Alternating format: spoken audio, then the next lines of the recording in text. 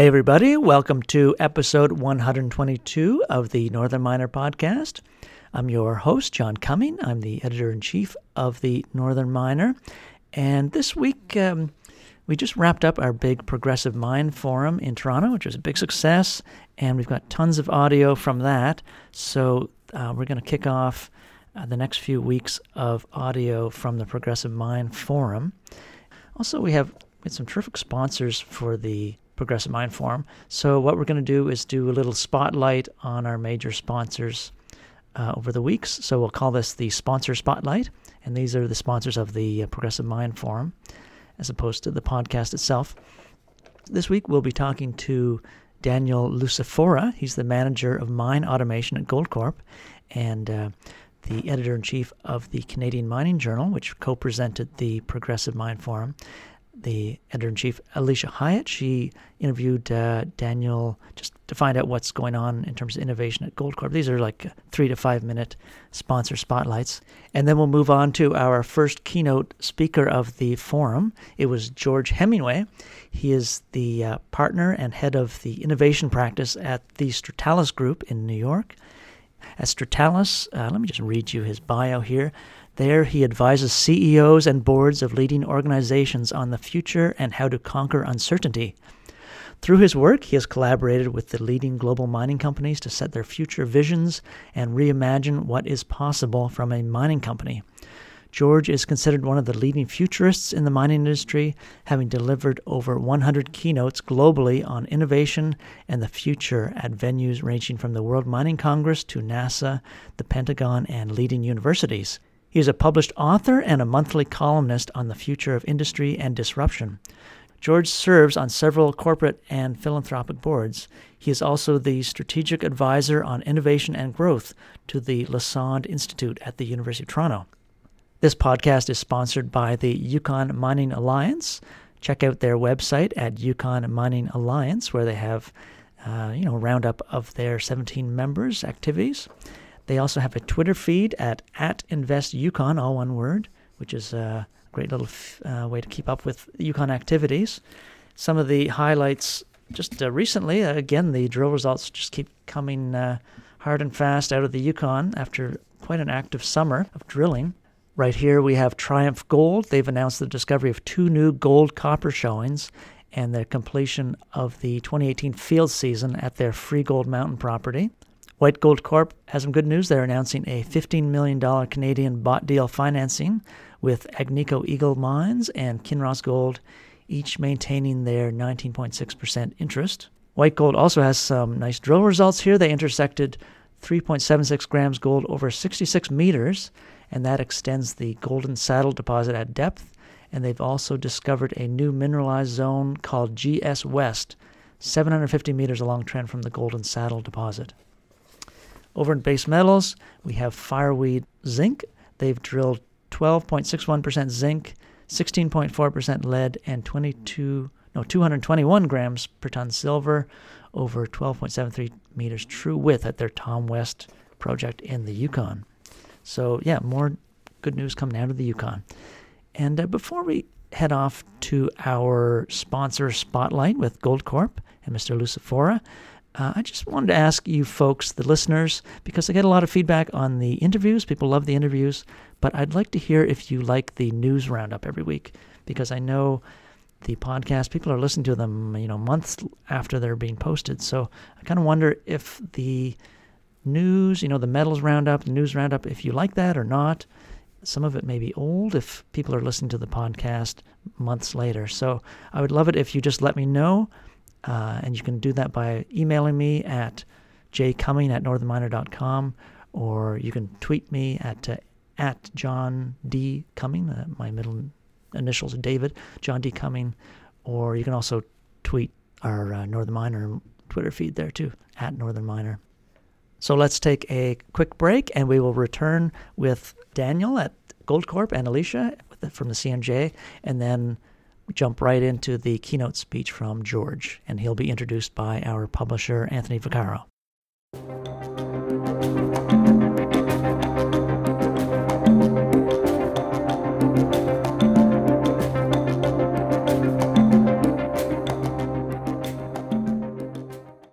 Daniel Lucifora. I'm the manager of mine automation for Goldcorp.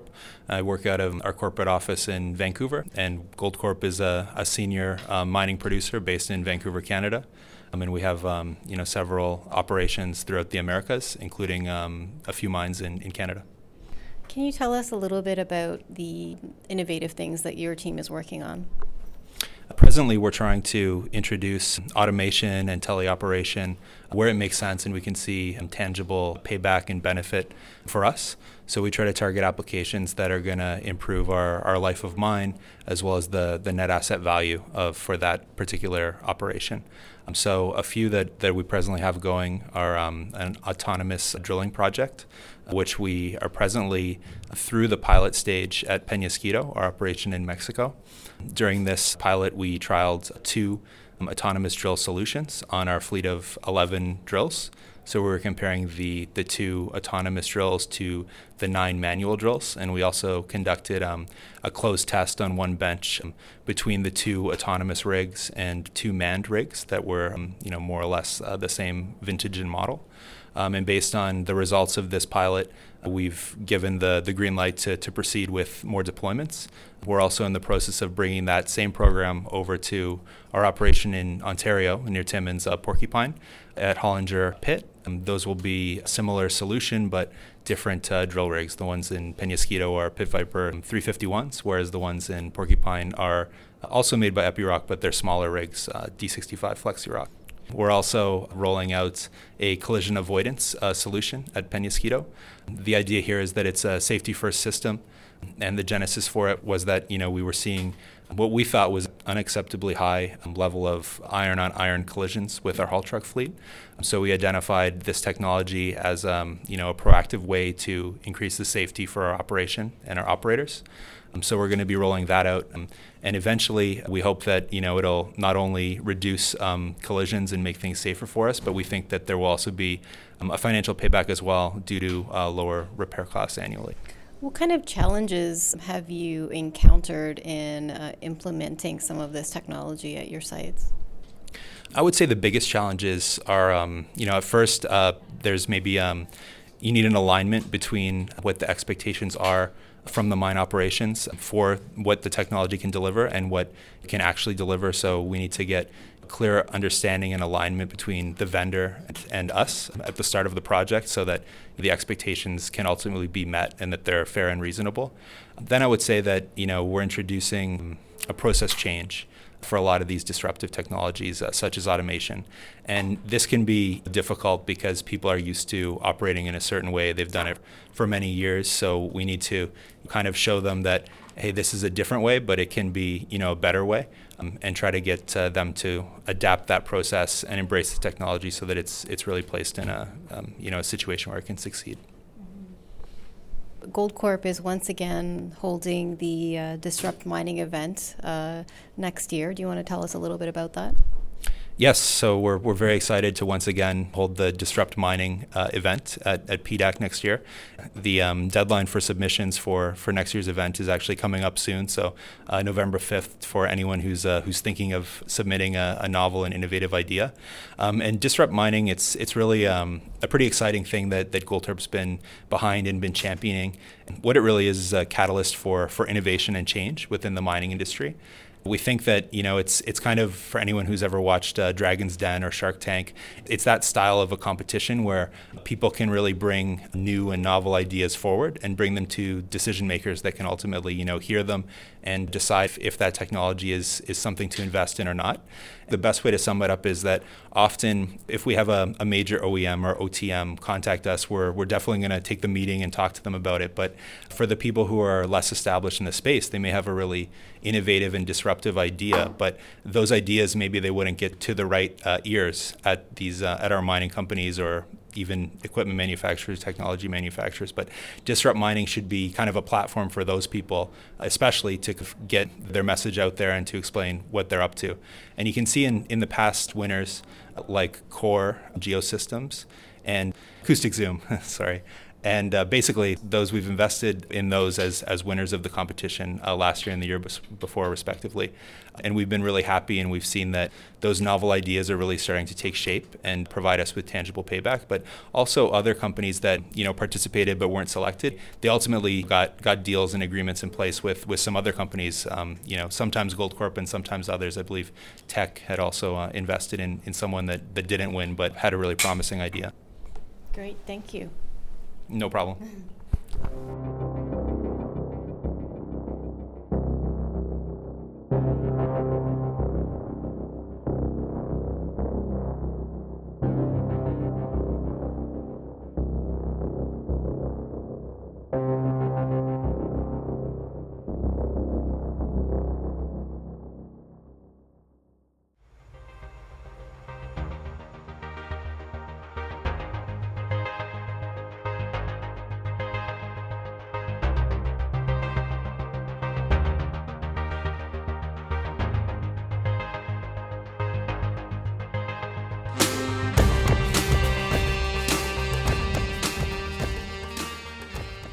For our first speaker, we're very happy to have George Hemingway come all the way up from New York. I first saw George do his presentation on innovation at a CIM event last year, and frankly was blown away. He brings a wealth of cross-sector experience and knowledge. He's done a lot of deep thinking on the innovation file and can bring a lot of ideas from other industries and talk about how they might apply to ours. George has a great history. He was the CEO of a publicly traded company. He's a published columnist. He's a very sought-after keynote speaker, and we're greatly honored to have him with us here today. So please join me in giving George a warm round of applause.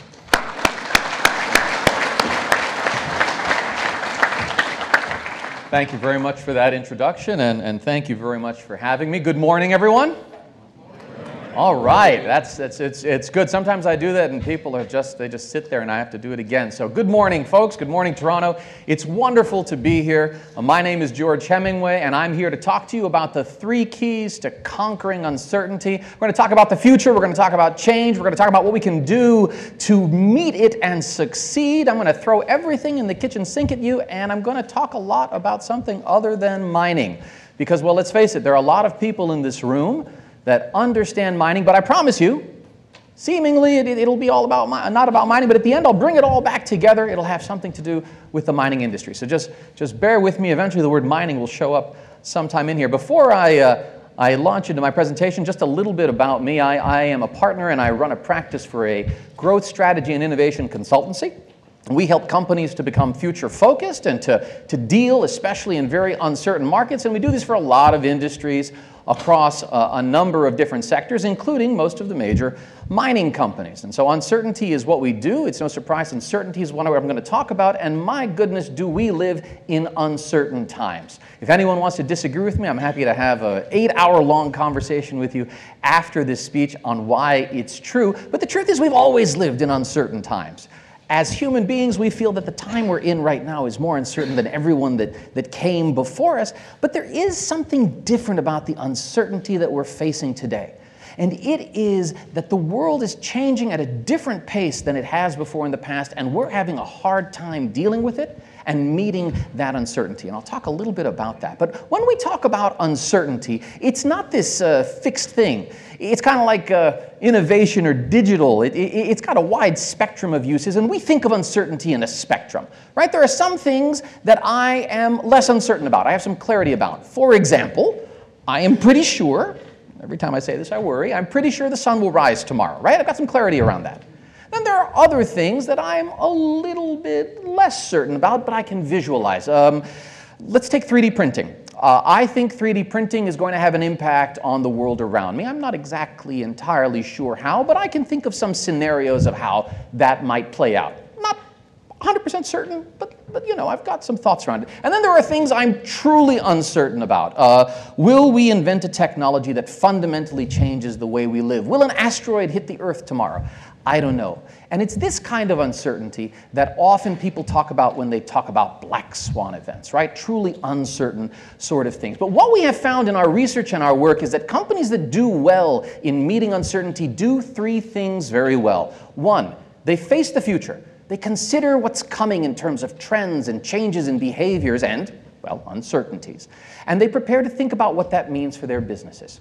2, they consider the showstoppers. As human beings, we're really good at thinking about the future and setting something in stone, but we're not so good about considering the things that would stop us from getting to our future. So companies that succeed consider the showstoppers. And 3, they're prepared to pivot because no matter how good you are at predicting the future, you're going to get it wrong. So you've got to be flexible, and you've got to be as flexible as the future is uncertain. And I'll talk about all 3 of these today, but you can't talk about uncertainty without talking about the future.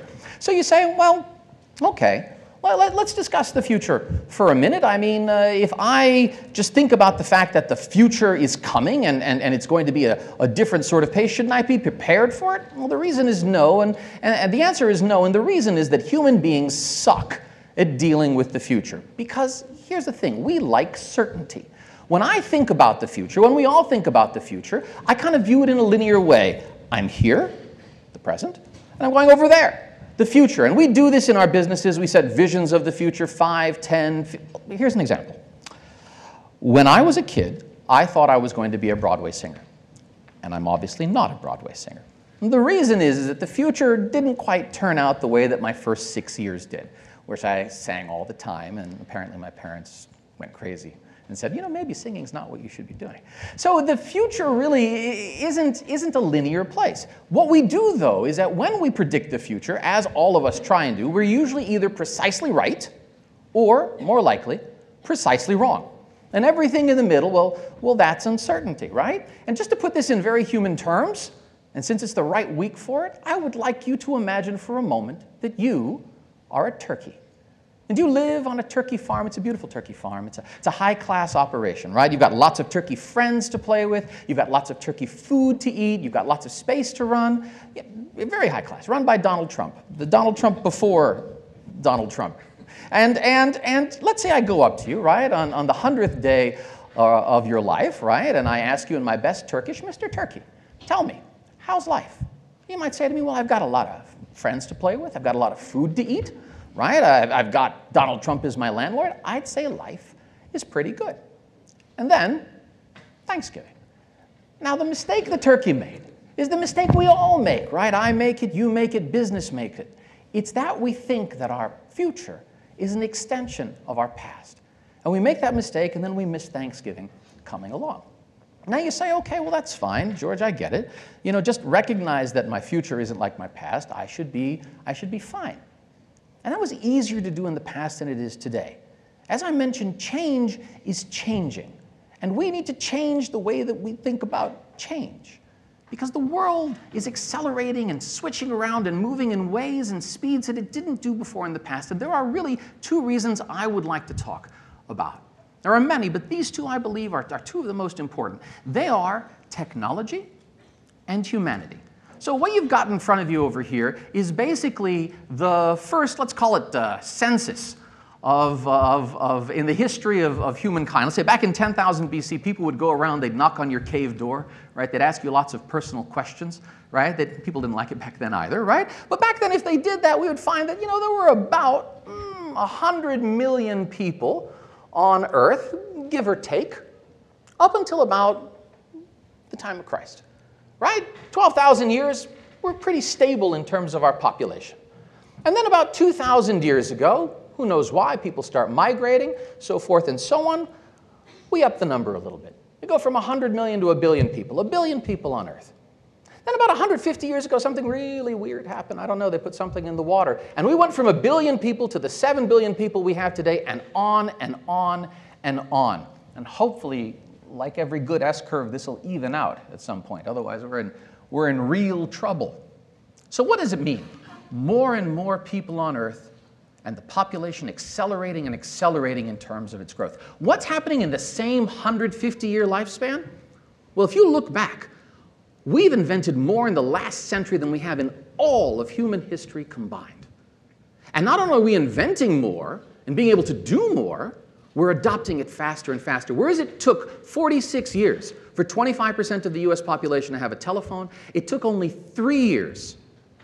Electricity, it took only 3 years for 25% of the US population have a smartphone, 3 months for Pokemon Go, and so forth and so on.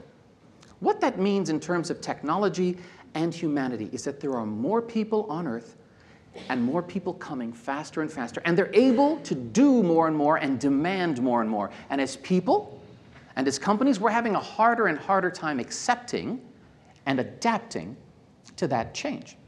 To put it in more human terms, I would like you to imagine for a minute you could invent a time machine. You went back to 1750. You picked up this fine-looking gentleman with the little frills over there. Right? We haven't really come that far in terms of fashion, apparently, in 250 years. And let's say you took him back in time 250 years into the past. Let's say you took him to the 1500s. He'd look around and he'd say, well, you know, we have a better understanding of our place in the cosmos today, a better understanding of medicine. We have better fashion. But for the most part, I could live in the year 1500. Now, let's say you took that very same gentleman, moved him the same period of time into the future, to the year 2000. His mind would be blown. By our understanding of our place in the cosmos and medicine and our changes in our culture and society, you could argue that, in fact, that individual would be unable to adapt to the year 2000. Why? Same period of time, but the rate of change has been so much faster and continues to move quicker and quicker and quicker. And we're seeing it not just in terms of humanity, but also in terms of companies. If you look at the average lifespan of a company on the S&P 500, you notice it is declining and it is becoming shorter and shorter because companies are unable to adapt to the rate of change. And we see this in our very lives. Who apart from me owned all of the things in this room at some point? This is 1990. Am I the only geek in here? Should have a conversation. All right, good. Thank you very much for being a fellow geek. All right, so you look at this, right? This gentleman over here, this fine-looking fellow, 25 industries. You needed a whole room to hold them all, right? And overnight, 2007, all of them in your pocket, 25 industries gone. Consider this for a minute. It's only been a decade since the iPhone came out. Only a decade. And in that decade, how many businesses have been disrupted? How many businesses have been destroyed? How many new industries have emerged? How has our life fundamentally changed because of the smartphone? Even the advances in that alone have been incredible, and the impact they have on so many industries and businesses. One decade. What could happen to your industry in a decade? Now, the interesting thing is that other industries have changed, right? This is from the 40s or the 50s. Look at education, right? It's kind of cute, right? You see someone learning digitally, right? You've got videos up there, and the students are using these computery things, and they're talking to a teacher who's thousands of miles away. I mean, this is reality. This happens now, right? These online courses, universities absolutely being disrupted. Our businesses learning in new and different ways, right? But how about the mining industry? Has the mining industry changed? Well, it has, but there are reasons the mining industry hasn't changed as fundamentally as some others. There are a great many. I'm going to focus on three. One, the world needs mining, right? Our customers are captives. For now, the metals, the minerals, what comes out of mining, you've got a captive customer set. That's a good thing, right? Nothing has yet, shown up that's going to replace, copper, okay? So there you go, captive customers.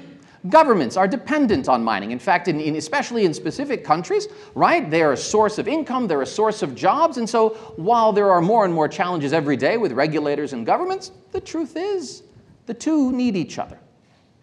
And the third thing is markets are, forgiving in their own way. Although everyone complains about the cyclicality of markets, right, and that you've got the up cycle and the down cycle, the good news is that we all know that what goes down eventually comes up. And the markets are willing to fund it. And because of that, right, mining companies and mining industry has license to operate. They've got built-in demand, and they've got access to capital. All things you need. And because of that, the mining industry really hasn't felt the need to change for a great deal. Not the same as how other industries have felt. And so while the rest of the world gets smaller, it's a mini tank, by the way. It can invade Libya by itself, apparently. The mining industry gets larger. While the rest of the world becomes more modular, the mining industry spends more on infrastructure and capital, more stuck in a specific location and in a specific way, and committed. And while the rest of the world gets more diverse, the mining industry looks a little bit like the Lego management team a few years ago. They added a woman, so it's all okay now. Now, the problem, though, isn't change. Change is fine. The problem is how we deal with change. And companies that succeed facing change do three things well. They face the future. They consider what it means. They consider those showstoppers.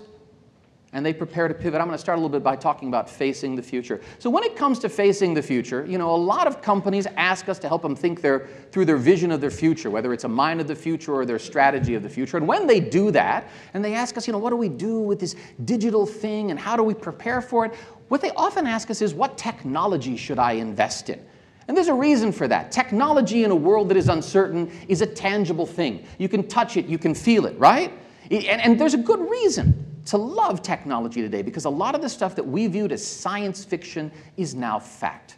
And that's wonderful. Just an absolutely wonderful thing. But the problem is that the future is not about technology. Digital is not about technology. It's about understanding where value is coming from and adapting your business to that value, and understanding what it means specifically for you. So I want to talk a little bit about value and how I think we may be missing the boat just a tad with it. So when you look at industries that become disrupted, they tend to follow a pattern. Four things. One, the new entrants are unconstrained by the platform that the old entrants had. If you think about it, Uber didn't have to buy 1 million taxis. Okay? They had a different platform. They were able to compete in a different way. Right? The capital markets treat them a bit differently. There's a reason why technology companies have this wonderful multiple. Right? They just throw money at them, whether they make money or not. Right? They're industries usually where the world wants to see some sort of change, whether it's the customer or the market around them. And the new entrants are willing to ignore or totally play by new rules in their competitors. Back to Uber for a second. Who cares if it's illegal? No one's going to catch us until they do. And by that time, it's too late. So you look at this from a practical example, something that's big in real world. Look at Netflix, right? Blockbuster made 40% of its profitability from late fees. Only 18% of its revenue, but all of its profitability. Anyone that has a credit card or goes to a bank or rented at Blockbuster knows what I'm talking about. Late fees is how they made their money. Netflix shows up, forced them to get rid of late fees. So they went ahead and they did, because they had no choice.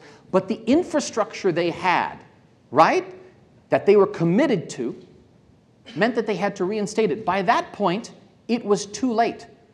Company played by different rules, had a different platform in order to live with, was able to operate in a different way, and nobody likes late fees anyway.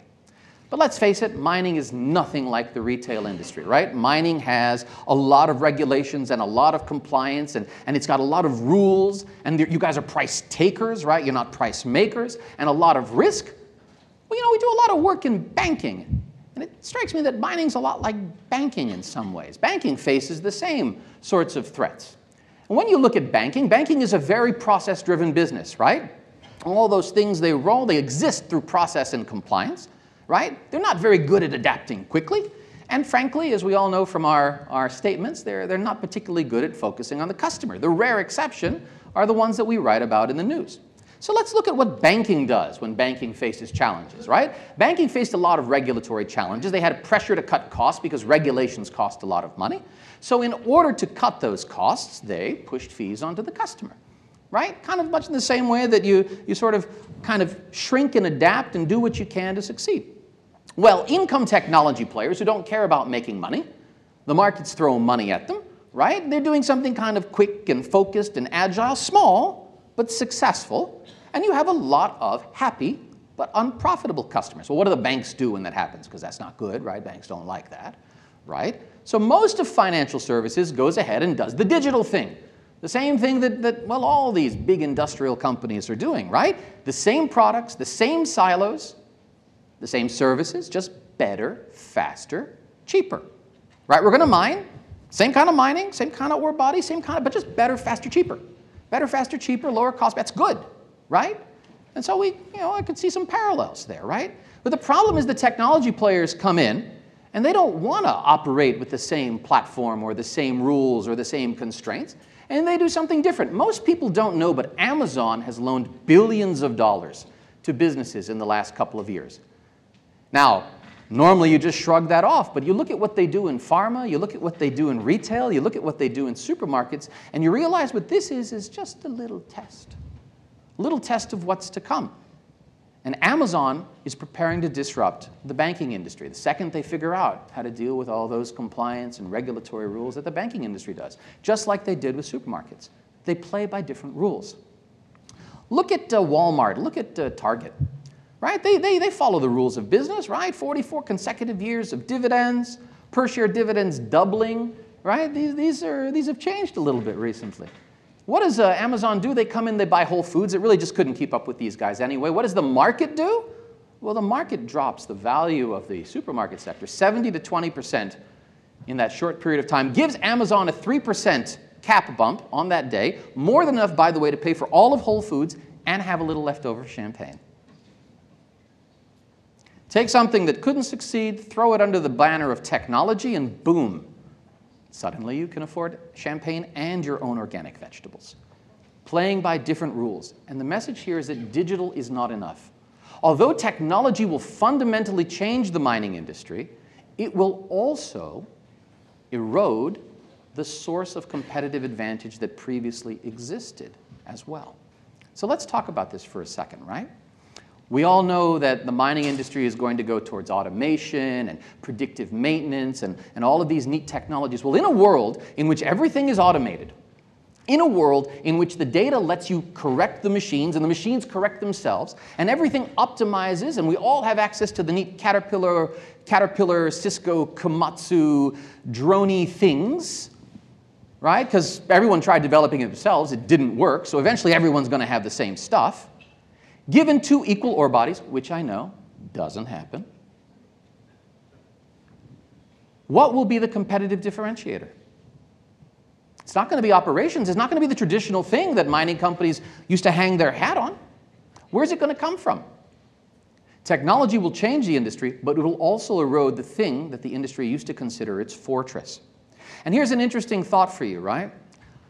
In a world in which the world's largest taxi company owns no cars, the world's largest accommodation provider has no rooms, the world's largest content media company, at least for now, creates little or no content, could the world's largest mining company own or at least operate no mines and find advantage in a new way?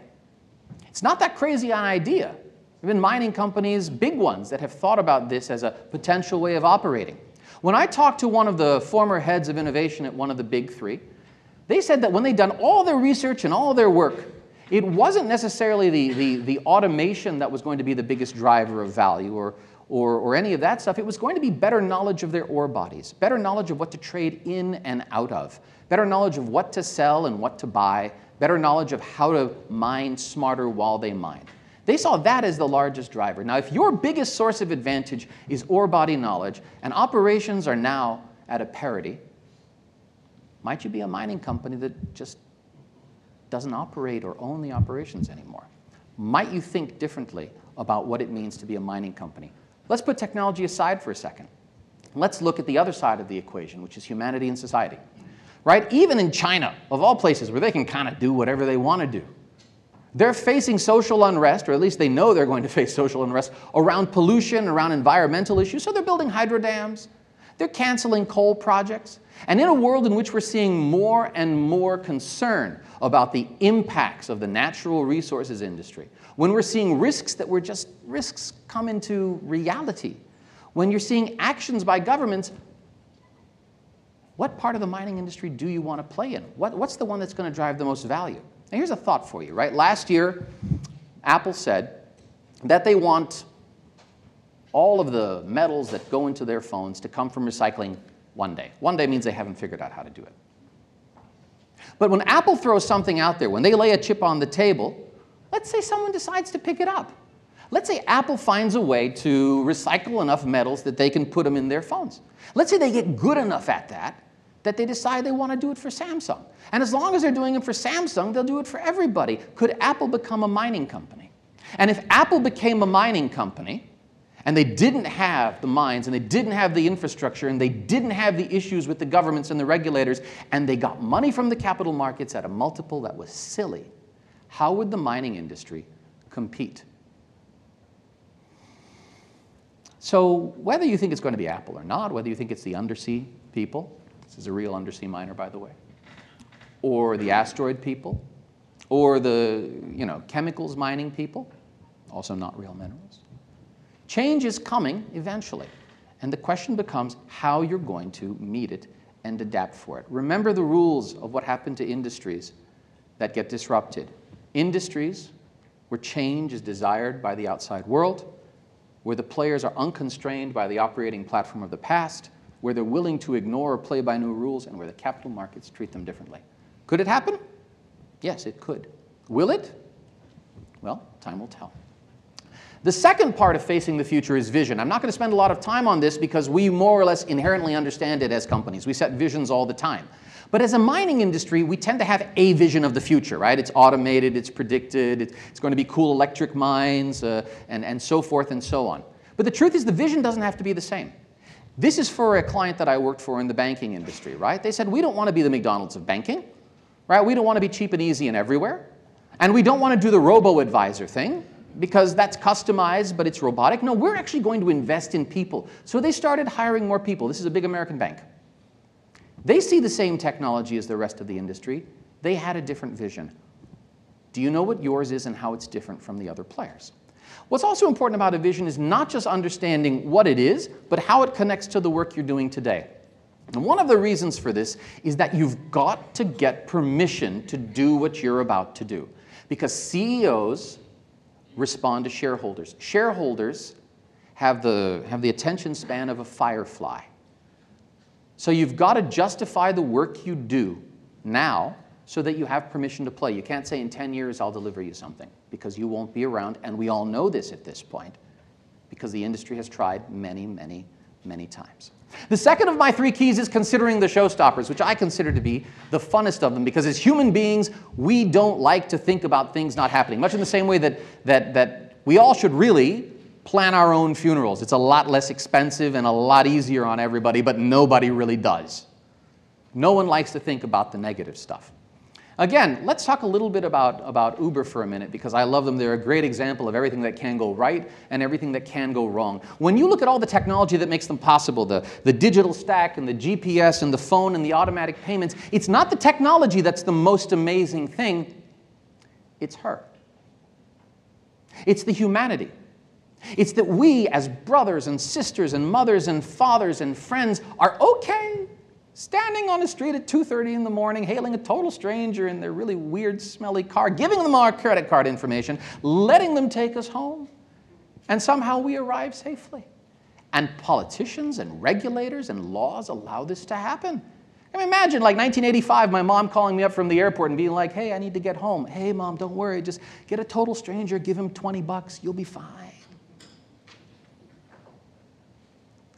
It's not the technology.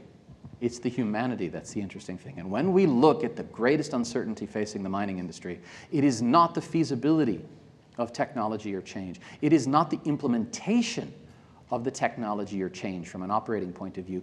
It is the uncertainty of acceptance. Not can you do it, not how will you do it, but will you be allowed to try?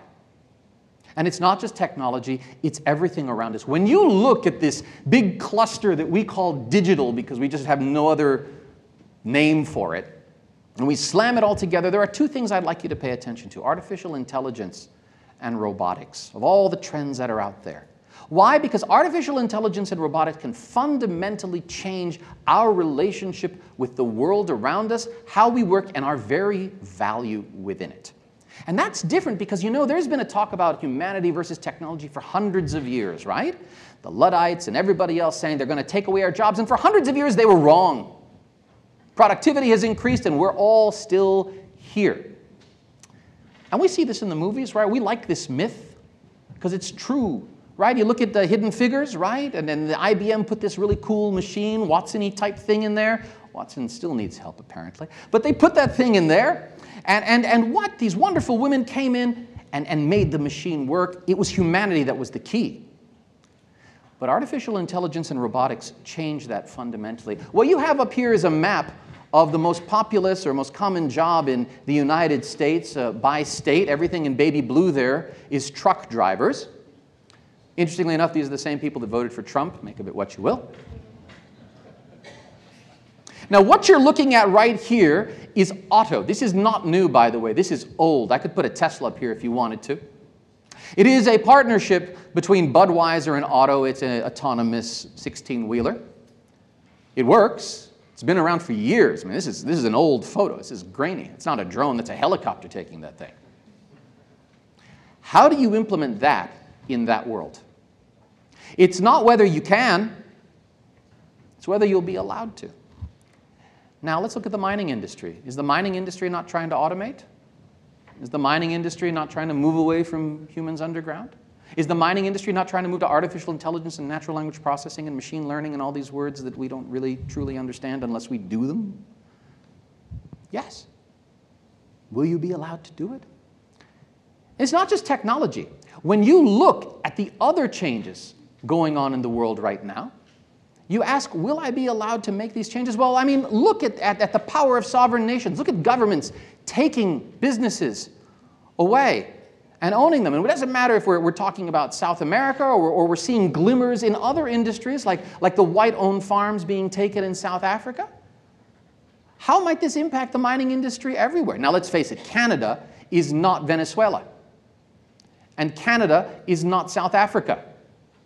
But are there glimmers, are there signs in Canada that, in fact, the permission for the mining company to mine where they want to mine, or that governments will force them to change the way that they operate, or that the concept of ownership itself may change? Are there societal things that could impact and exist as showstoppers to the mining industry? I argue to you that they are. And it's not just Canada, it's everywhere. Whether it is interference from governments in the United States, Canada, Brazil, Venezuela, South Africa.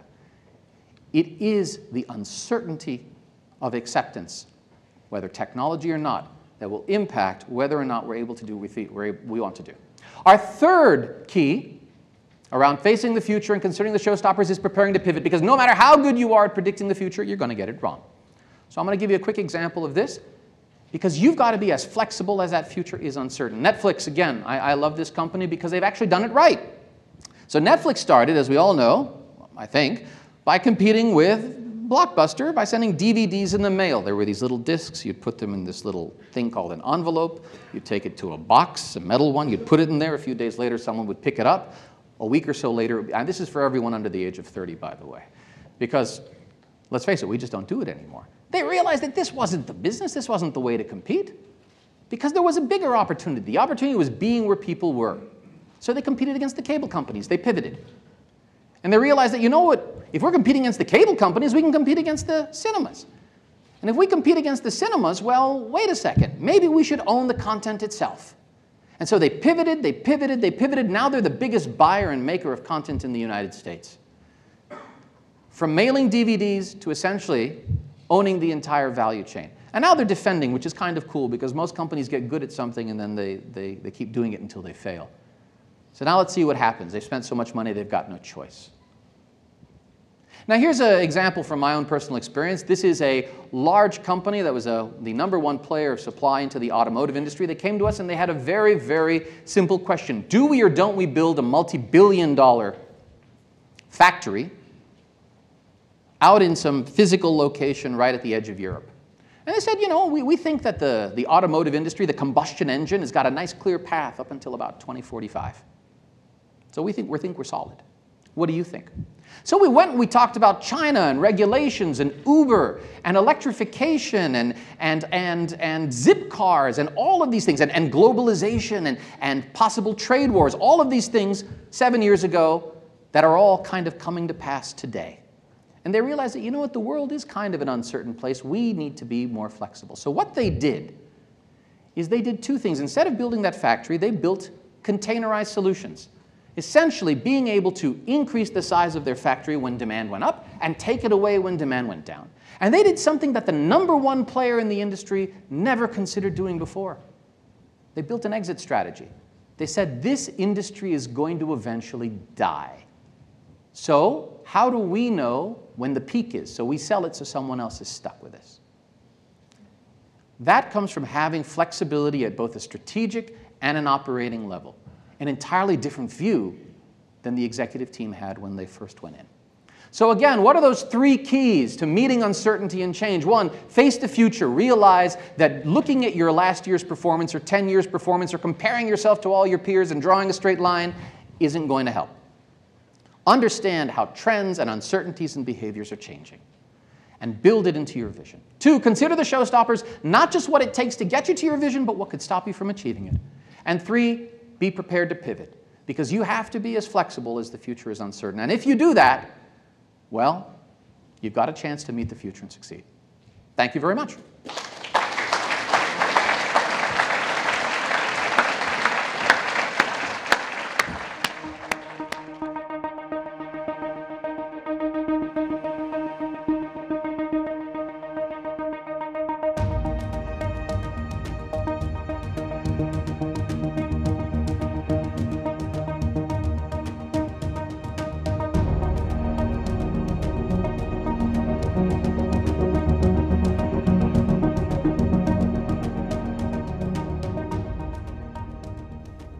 And that does it for this episode of the Northern Miner Podcast. Thanks so much for joining us.